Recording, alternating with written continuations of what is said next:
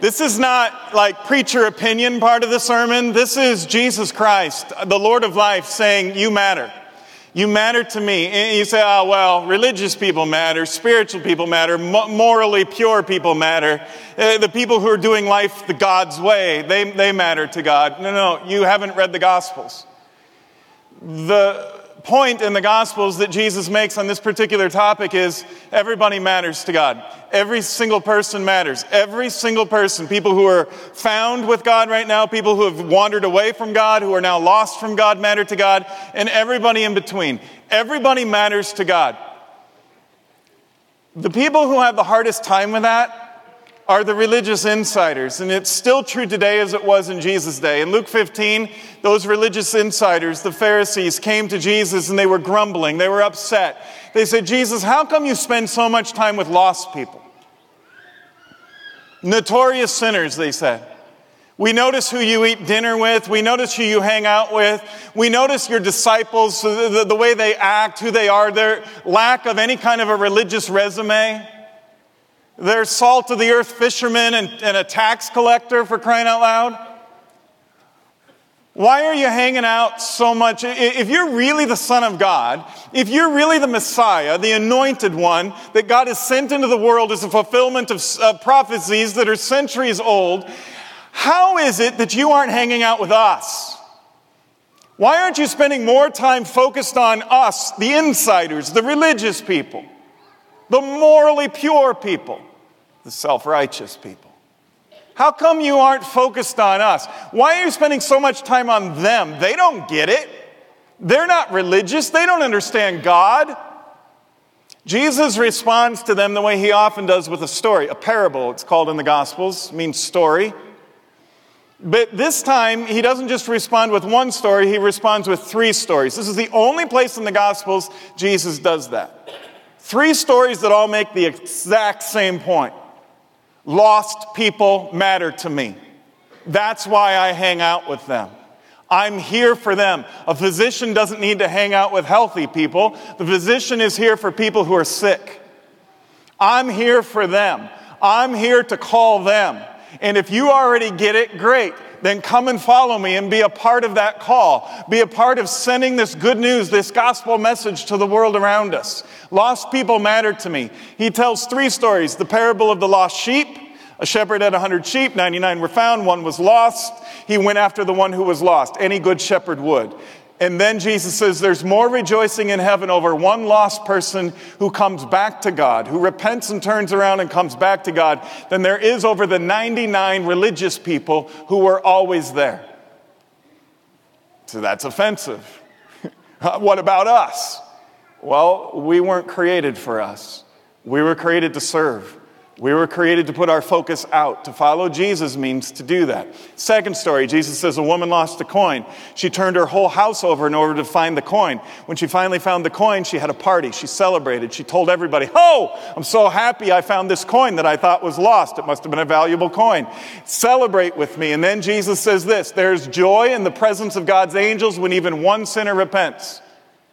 When a lost sheep is found, when a lost coin is found. And then the third story Jesus tells in sequence in Luke 15 is the parable of the lost son, the prodigal son. A man had two sons. One was rebellious, ran away, turned around, repented, came back home. The father welcomed him. The older son, who was always faithful, was always home, the religious one, was offended. "How come you never had a party for me?"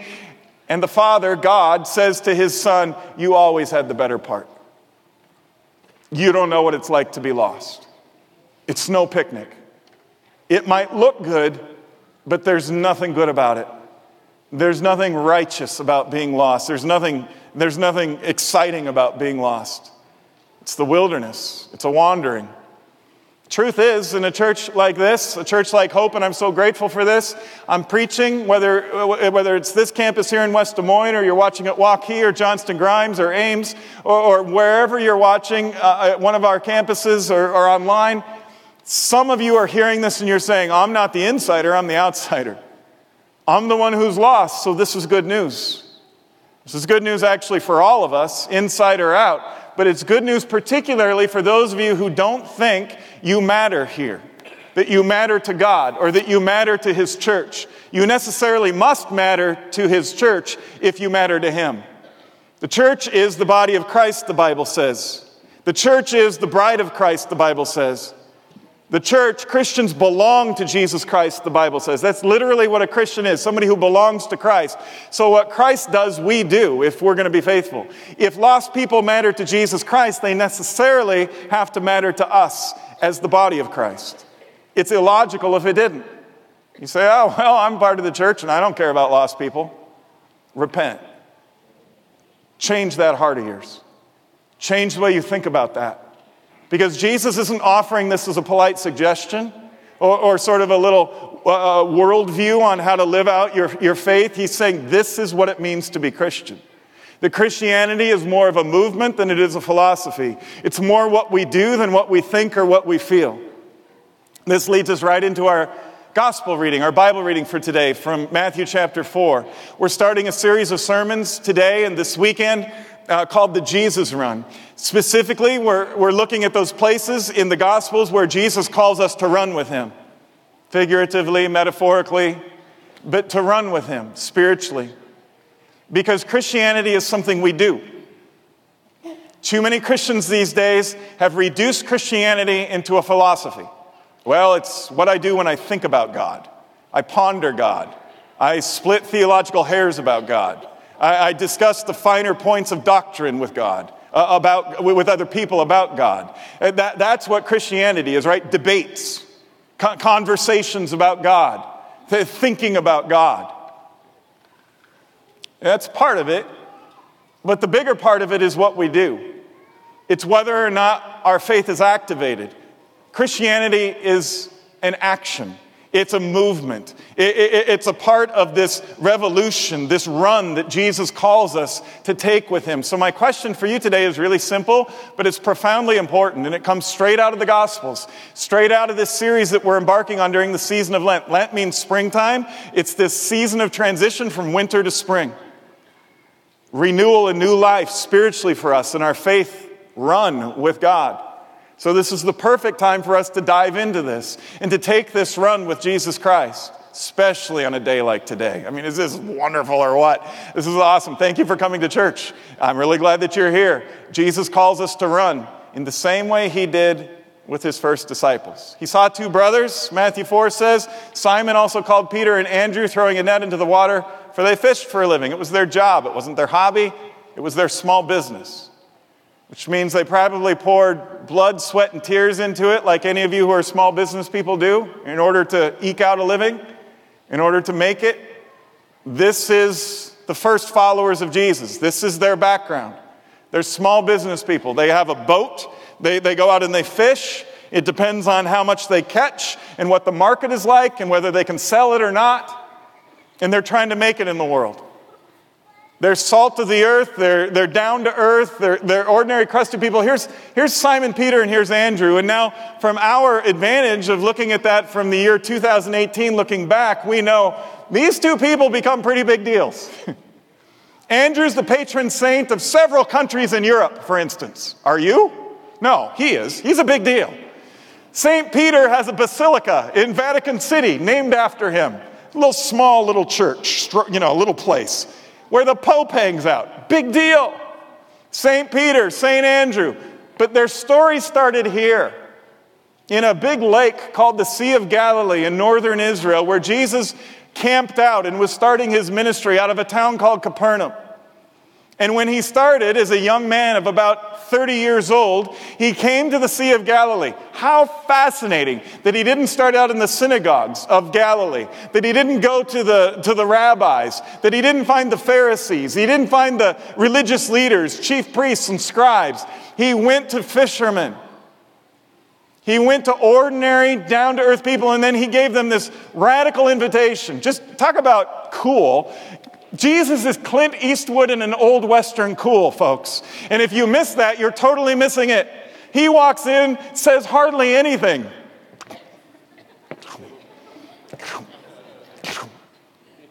Follow me. That's it. I'm not cool, so I can't really do it. But imagine Clint Eastwood doing that. I'll teach you how to fish for people. Oh, yeah, we're in. Let's go. That's the way this works. But here's the thing I want you to think about. These are fishermen. Here's Peter, here's Andrew, here's James, here's John. I don't know that. But they're crusty fishermen. I love this guy's hat. It says teed off. Isn't that awesome? And he's having a smoke. He's had it. You can almost feel it. You can almost capture. He's smiling a little bit. He's kind of got that view. Peter was full of color and personality, full of vigor and full of spit. You could just hear it in him. He spoke before he thought a lot of times. He has no filter. You'll find that if you've never read the Gospels and you start reading through it. He just, here's what I think. And Jesus is like, pump the brakes, Peter. Pump the brakes. Hold on. Come on back. Here's Peter and Andrew and James and John. James and John are the sons of thunder. If you had friends in your circle of friends and their nickname was Sons of Thunder, what do you think their personality would be like? These are the people Jesus calls to follow him first. Not after he gets the religious establishment set up, not after he gets all the rabbis and the chief priests, not after he, gets everything going and organizes it and moves out. It's these folks, ordinary, everyday, small business people who are eking out a living. That's pretty crazy. You know what's even crazier? That they dropped their nets and followed him. How many people with that kind of personality do you know who would just go on a whim? So somebody who is, seasoned, street smart.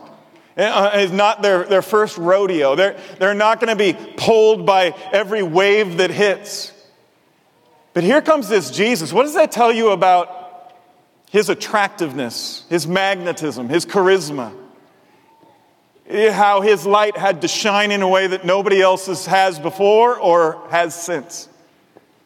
You ever meet a celebrity? Or you find yourself in the same restaurant or airplane or room or beach or grocery store. Or you're like, whoa! There's that famous person. Whoa! We go a little crazy. Jesus blows them all away, apparently. Because if that person just walked up to you that you'd never met before and said, come follow me, would you be like, okay? Some of you are like, yeah, well, if it was the right celebrity, I might. But okay, well, you get my point then. They don't even really know who Jesus is yet, and he shows up, and the Bible says, at once they dropped their nets. They left their nets and followed him at once. Here's their boat. This is fascinating. When we were in Galilee, we took a picture like this, Sally and I. This is a boat. This is the remains of a boat that they found stuck in the mud when the Sea of Galilee several years ago was in the midst of a drought and the water levels were way down. Much to their surprise, archaeologists found this. They pulled it out. They carbon dated it. This is so cool for those of you who like this. They carbon dated it to the exact time when Peter and Andrew and James and John would have been using boats like this. This could have been Peter's boat. It just gives me goosebumps thinking about it, honestly. You say, well, that's it? It kind of looked more like this in the back, if you can see just a little bit of that. That's what they left behind.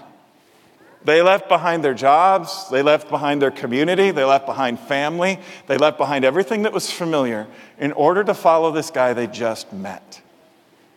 And they weren't the kind of people who would normally do something like this. Isn't that interesting? Immediately, they followed him. They didn't say, do you have a business card you could leave with us? We could think about this. Do you have a website that we could check out? If we follow you, Jesus, is there a health plan involved? Are we gonna get dental in this thing? I mean, if we go with you, I've got some logistical questions for you, Jesus, before I say yes, that I'd like to just kind of run by you real quick. If you wouldn't mind answering those for me. None of it. At once they dropped their nets and they followed him.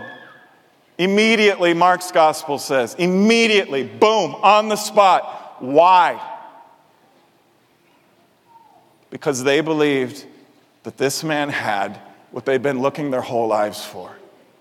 And here's the good news for you today. Whether you think of yourself as an insider with God or an outsider, that same good news is here for you today. I mean, that radical, life-changing good news is here. You can minimize it. You can play church. You can go through the religious motions of listening to a sermon and just say, oh, yeah, well, whatever. I agree or don't agree. Or you can do what Peter and his brother Andrew did. What the sons of thunder, James and John, did. And you can let it in to your mind, heart, and soul. Let it sink in and realize this is really what life is supposed to be. This is the pathway that I need. This is the Jesus run that I need to take. And the season of Lent, which means springtime, is the perfect time to find this new life. Because we're going the wrong way. Remember the scene in Planes, Trains, and Automobiles where they're going the wrong way? And they say, you're going the wrong way. They're like, oh yeah, we're going the wrong way. Woo, whatever. That could be your response to this sermon. More importantly, that could be a response to Jesus' invitation. Oh, Jesus, yeah, we're going to drop everything and follow you. I'm going to stop living for myself and stop living for the world and stop living for all the things that everybody reminds me all the time I'm supposed to live for, and I'm going to start living for you and go on this run with you and start living my life at school and at work and in my social circles and in my neighborhood, and when I'm alone, I'm going to start living this life the way you made me to live it. Yeah, right. Let's go back to Christianity just being a philosophy. It's a lot safer that way for me. It's a lot more comfortable for me. It's a lot easier to fit that Jesus into my heart, where I just get to think about him and every once in a while question him. And Jesus says, go ahead, ask all your questions. That's part of it. But don't miss the main point. Come run with me. Let's go. Turn around. That's what he told his disciples right before he said, follow him. Repent, which in the Greek literally means turn around. You're going the wrong way. Somebody has to love you enough to tell you, and Jesus does. You ever get done with a day, and you're brushing your teeth, and before you do, you look in the mirror, you're like, oh no! And you say to yourself, has that been in my teeth all day? Why didn't anyone tell me? Why didn't somebody say something about this crud that's between my two front teeth? And it's so, you gotta be kidding, that's been there all, oh no! Why didn't somebody care enough to say something? Jesus does. He says, you got something between your teeth. You're going the wrong way. You're living for yourself too much. You're living for other people's ideas and visions for your life too much. Turn around. Come on this new pathway and run with me. And then halfway through his ministry, let me give you just a little preview of what's to come. Jesus says to Peter and to his brother Andrew and to James and John, hey, isn't this great? Blessed are your eyes to see what you get to see. And your ears to hear what you get to hear because you're following me. And they probably in their hearts are like, amen. Best decision we ever made. To drop our nets and turn around and repent and follow you. To give up everything that we were living for that wasn't giving us life. And to follow you. Repent of your sins. Turn to God. You think that's radical? Let me be a little bit of a tour guide here and try to explain to you, just at least introduce to you, if you don't know, what Jesus is saying when he says the kingdom of heaven is near. It's not just churchy words. It's not just, a glimpse of a heaven with little cherubs and wings and harps, and isn't that nice and cute? The kingdom of heaven is a radical departure from life as we know it. It's taking war and saying, here's peace to overcome it. It's taking violence and saying, here's the destruction of violence. Not with more violence and hate, but with something way more powerful. The only thing powerful enough to overcome violence, love. Let me show you a better way. Repent. Turn around. How is it we expect an end to war when we keep fighting war with more war? How is it we expect an end to violence when we fight violence with more violence? How is it we expect an end to hate when we fight hate with hating people? How is it we expect an end to darkness when we bring into darkness more darkness to combat the darkness? How is it we expect an end to death when we say the way we're gonna overcome death for us that we're afraid of is we're gonna kill the people, we're gonna bring death to them.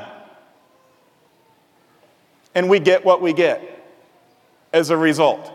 Welcome to planet Earth, fallen and messed up and upside down, where we keep trying to find worldly human solutions to bigger than this world problems. Where we won't humble ourselves enough before a holy God, the way Abraham Lincoln called the nation to do once upon a time, right, in the midst of the abolition of slavery and a civil war, where he said it's time for us nationally to humble ourselves before a holy God and to admit that we have messed up, that we've made it all about us, instead of following this God who calls us to a better pathway, to run with him. The kingdom of heaven is near. A kingdom that takes this upside-down fallen world that we've looked at over the first sermon series of this year, the whole run through Genesis, that how it was fallen and messed up and upside down, and Jesus comes and right away, with all of the passion and all of the cool and all of the power that only the Messiah, the Son of God, can bring, shows up to some fishermen at the Sea of Galilee, and he says, "Follow me. I want you to turn around from the life you're living, which is messed up. It's messing you up and it's messing other people up. Turn around, repent, and follow me, because I'm bringing the kingdom of heaven. I'm bringing life for your death. I'm bringing light for your darkness. I'm bringing hope for your despair. I'm bringing peace for your wars. I'm bringing life the way it was supposed to be from the very beginning. You want to come running with me?" Peter and Andrew are like, "Yes! Thank you, God, for showing up in my life and giving me this invitation. I'll give it all up to come and follow you." Because Christianity is a movement. It's a run. It's something we do. It's not just something we think about and debate. Are you running with Jesus, church? Are you running with him as an individual Christian, as a part of this church? Because your life depends on it. And the outcomes of people all around you depend on it. The kingdom of heaven is a big deal. It's a radical, world-correcting deal. And it's forever. It's not just, oh, here's a little philosophy of life that might help you get through some hard times. Oh, it's so much bigger than that. It's everything. It's way, it's truth, it's life. It's the one who says, "I'm the bread of life. I'm the light of the world." Follow me, Peter. Follow me, Andrew. Follow me, James and John. Follow me, Church of Hope. Follow me. And I'll teach you how to fish for people. I'll teach you what you were created for. I'll teach you to see things your eyes have longed to see and hear things your ears have longed to hear your whole life, and maybe you didn't even know it. I'll show you things nobody else can show you, Jesus says. That's why they drop their nets. And that's why we'll do anything to get this word out as a church. If I thought standing on my head and doing a hula during the sermon would help lead one person to Christ, I'd do it. Thank God I don't. So I'm not going to do it. But I do think having Friendly Jesus show up might help. If you don't know who Friendly Jesus is, everyone say, "Hello, Friendly Jesus." Friendly Jesus is showing up at every campus, wherever you are right now. And he's showing up because it was the kookiest idea I have had in a week. And the thought was that I got it when I was at Trader Joe's, or at least the seed was planted a few weeks ago, when I asked my wife, "Why are there so many kids here, and why are they so excited about it? Why do they keep looking around and pointing?" And she says, "They're looking for the pig." Apparently there's a pig, a stuffed little toy pig at Trader Joe's. And when kids find it, they go tell the cashier and they get a sucker. I said, "We're doing that." It's sort of like Where's Waldo meets Elf on a Shelf meets the Trader Joe's pig, only it's not as creepy as the Elf on a Shelf. It's Friendly Jesus, everybody. And Friendly Jesus is somewhere in the place where you're worshiping right now. I'm not saying where, but the sermon is about Jesus going to the Sea of Galilee. Think water. Calling fishermen to follow him. I don't know, kids, he might be somewhere around here. And if you spot him, kids of whatever age, looks like the 42-year-olds are pretty excited. If you spot him, kids, then after the service you can come up and get a selfie with him, or your parents can take the picture. Take that picture back to the Connect, Grow, Serve tables here at our West Des Moines campus. At other campuses, something similar to that. Your campus pastor will give you instructions, and you get a treat. You say, oh, that's so manipulative. What? Yes, it is. Unapologetically, because Jesus our Lord says, let's read it together, let the children come to me. Don't stop them, for the kingdom of heaven belongs to those who are like these children. Jesus had a huge heart for kids. But do you notice he put the whole kingdom of heaven thing in here? When he's talking about kids, cute kids, right? The context of this is there were kids making some noise during church. What? Kick them out! That's what the disciples said. We're having a grown-up teaching in here because Christianity is all about the philosophy of... Oh, never mind. Jesus rebuked them and said, no, let the children come. Because they already get what you're looking for. They already get the kingdom of heaven. They already get love and joy and peace in the way that grown-ups need to get it before the world kicks it out of them by exposing them to the darkness. They already get the light because they're closer to it. They already understand the kingdom of heaven. It belongs to them. Learn from them, Jesus says. Run some more in your life. Laugh some more in your life. Play some more in your life. Enjoy more of your life. Even when it isn't perfect, because it never will be. And it isn't perfect for those kids either. So Friendly Jesus, if you meet Friendly Jesus, even if you don't go up and get your picture taken after the service, if you run out of time, just go to the Connect, Grow, Serve tables and tell the friendly volunteers there, you know where Friendly Jesus is, tell them, and they'll give you a treat. And then they'll also give you a little punch card. And if you get all 6 Sundays, oh, I know, I'm going for it here. All 6, some of you are like, oh, but we have soccer. Choose wisely, all right? There will be no grace for soccer on Sunday mornings. It's up to you. I don't care.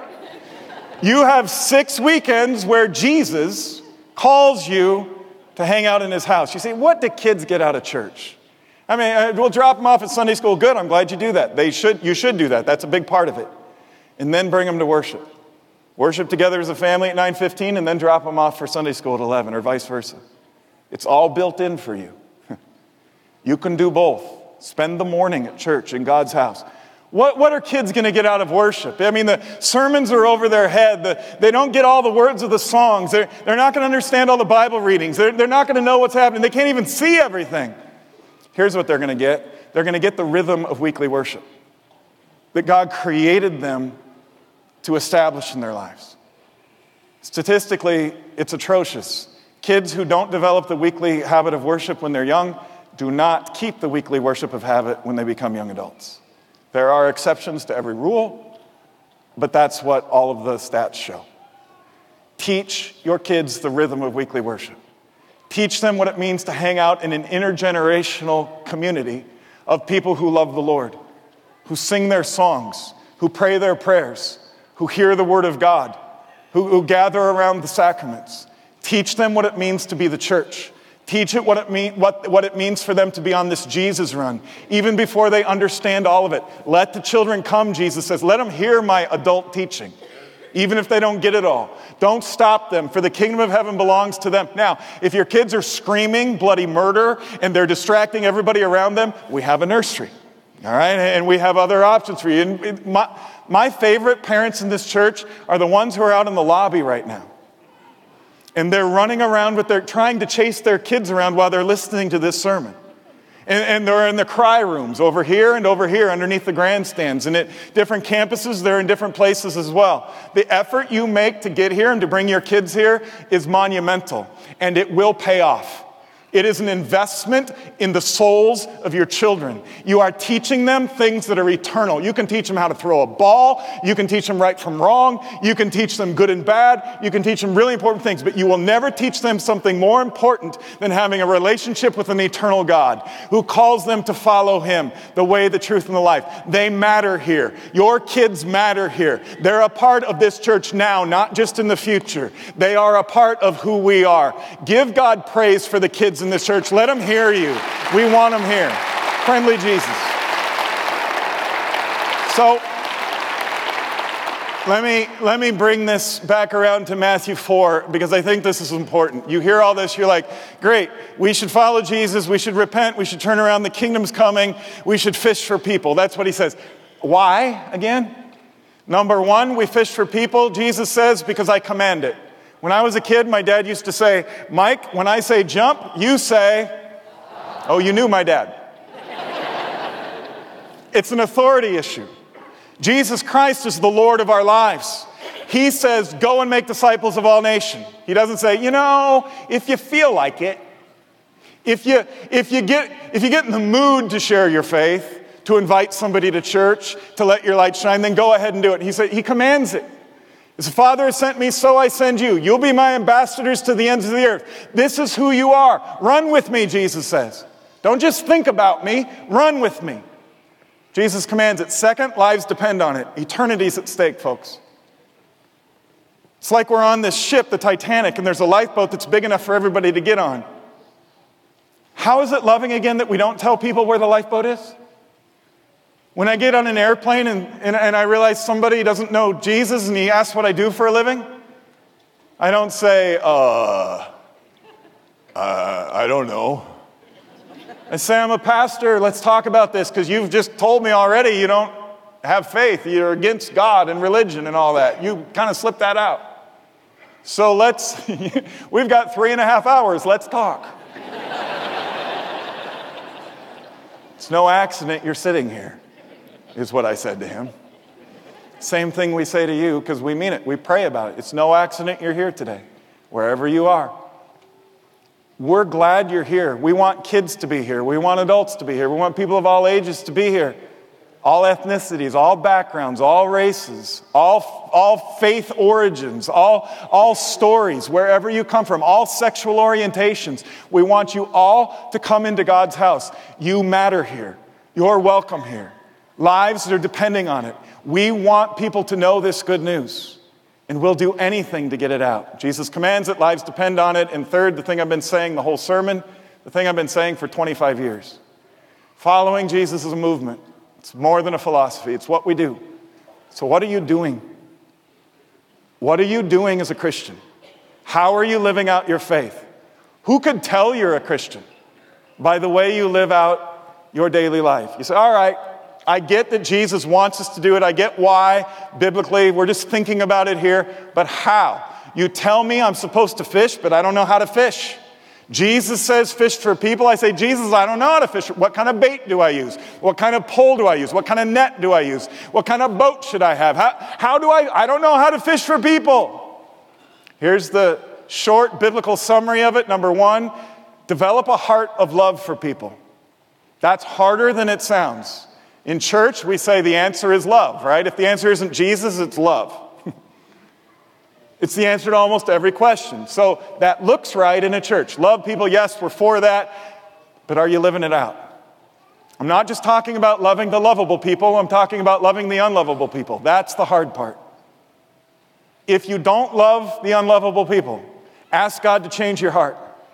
It has been said the problem with too many Christians is we have soft feet and hard hearts, when God wants hard, calloused feet that are used to walking and soft hearts.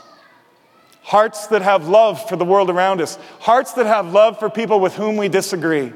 In this culture these days, the game is, if I disagree with you, I will demonize you. I will cast you out. I will dismiss you. I will say, we are done because we have a political disagreement. or because we have a social disagreement over a hot-button issue of our day. And if we disagree, we cannot have fellowship together. We cannot connect, as if the bond of Jesus Christ isn't enough to make us one when our politics divides us. That's the way of the world. Jesus says, repent. I want you to love the people you disagree with. I want you to love the people you debate with online. I don't want you to dismiss them. I don't want you to dump them as your friends because they said something you don't like. I want you to love all people all the time. Number 2, how to fish? Jesus says, avoid the mud quickly. Don't be too passive. The average Lutheran invites somebody to church, statistically, according to the Search Institute, once every 27 years. I know. The only good news of that is we're beating the Episcopalians, who are once every 56. They could care less. I'm just telling you what the numbers say. Don't shoot the messenger. This is a problem, church. Hope, you're kind of messing with the stats. I will say that. Invite people. Invite your friends. Invite your coworkers. Invite your classmates. Invite your neighbors. Invite the people you hang out with. On the other end, don't get stuck in the mud of being too aggressive, though. My fun way of saying this, just to remind you, I hope pretty quickly, is you don't start a conversation with somebody who's lost from God with, hey, you think it's unseasonably hot here today. Where you're going, it's super hot, and it's going to be that way forever. This is not, go back to number 1. Love all people all the time. But invite them. You say, oh, I'm not the inviting type. I'm guessing you're not the invite to church people type. But you're probably the inviting type. I realize this in my own life. This is embarrassing, but I'm going to tell the story because I think it makes the point. Yesterday, I'm tweeting, and I'm all excited because our son, who works for NASCAR, he's a TV producer there, has been working with Dale Earnhardt Jr. I know.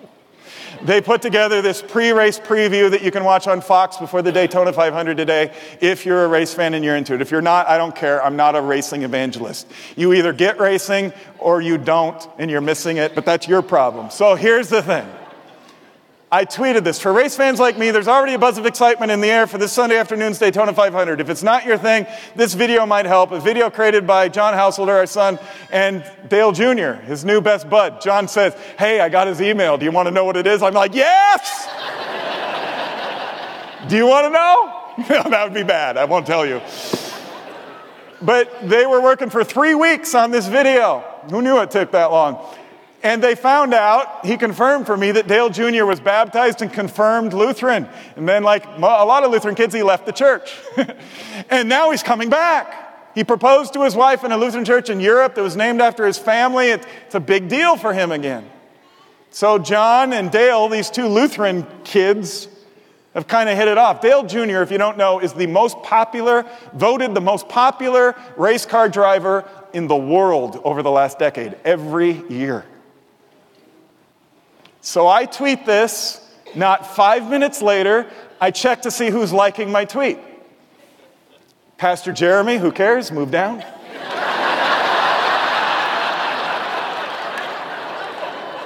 I love Jeremy. I'm just kidding. That was cool. I'm looking at it and say, Ralph Dale Earnhardt Jr. liked my tweet. The real one with the blue check mark. The real one, the authentic Dale Jr.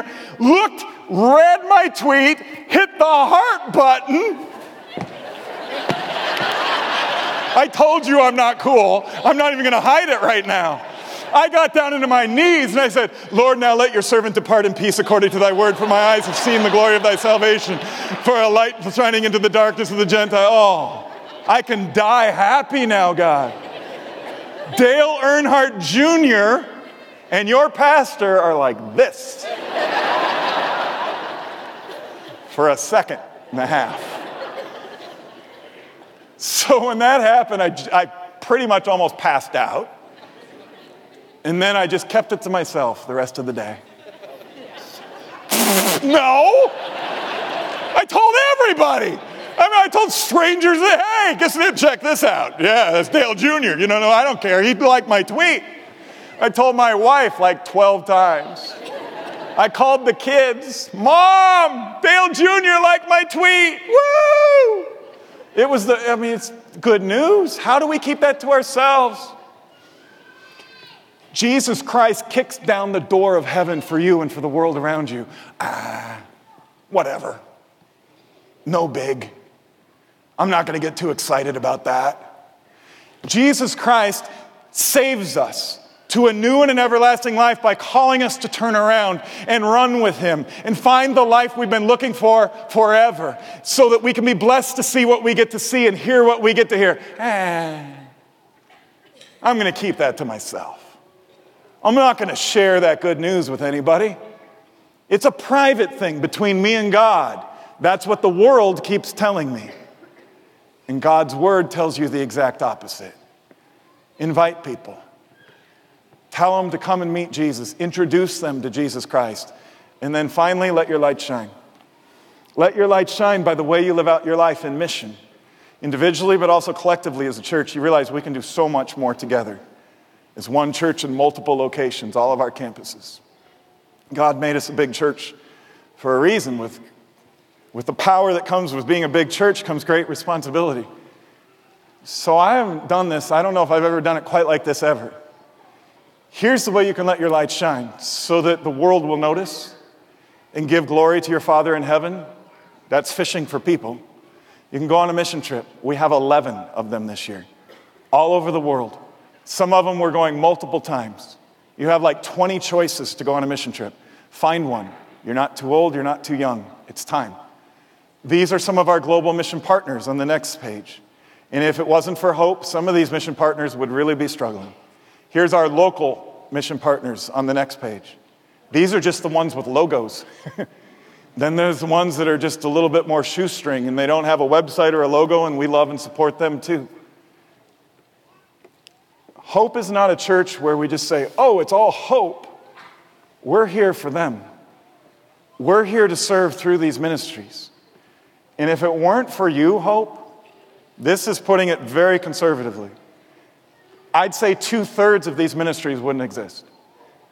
They wouldn't exist like they do now, for sure. What motivates us to do a Super Bowl drive like we did a few weeks ago? What motivates us to do a Lenten outreach project like we're doing now for Ruth Harbor? What drives us and moves us to do this? Ruth Harbor is a ministry that was started by Lutheran Church of Hope. We don't talk about that a lot because it's not about us. But I'm telling you that just to help you understand the heritage of the story of this place. 3 women in our church were at a Bible study at Hope, and they found out in a Bible study discussion in the midst of that Bible study that they all had the same dream. And the dream was to start a home for unwed, young, pregnant women who were facing an unplanned pregnancy. That it would give them a choice, a way to choose life for themselves and for their kids. It would give them another option. That the world often says, oh, there aren't any. You got to do this or that, and that's it. Well, rather than get lost in the fight, which seems to end nowhere, as a church, we say, well, what if we actually provide a way? What if we actually start a home? And so we did. I preached about it with those 3 women who had the vision, and the next Sunday, and at the end of the service, we were a little church back then. This guy comes up to me after the service, and he says, would $100,000 help? Yes. Yes, it would. Oh, you mean for Ruth Harbor? Oh, yeah, that'd be great. Yes, it absolutely would. Let's go. And it was on. And we built Ruth Harbor, or bought Ruth Harbor, turned a home into Ruth Harbor at 42nd and Ingersoll, and now it's expanded and grown, and we want to start a second home in Carlisle. It's time for us to let our light shine. It's time for us to invite. It's time for us to go. It's time for us to run with Jesus. It's time for us to give. That house, the McCoy house, we want to give them market value. They're good Christian people. We want to be fair to them. It's over $400,000 for a 7-bedroom house. We want to pay for the whole thing as a church. We want to buy the whole house before Easter. The good news is we already have the money. The bad news, it's still in your pockets. We need to redistribute. We need to move it around. We just need to free your money a little bit.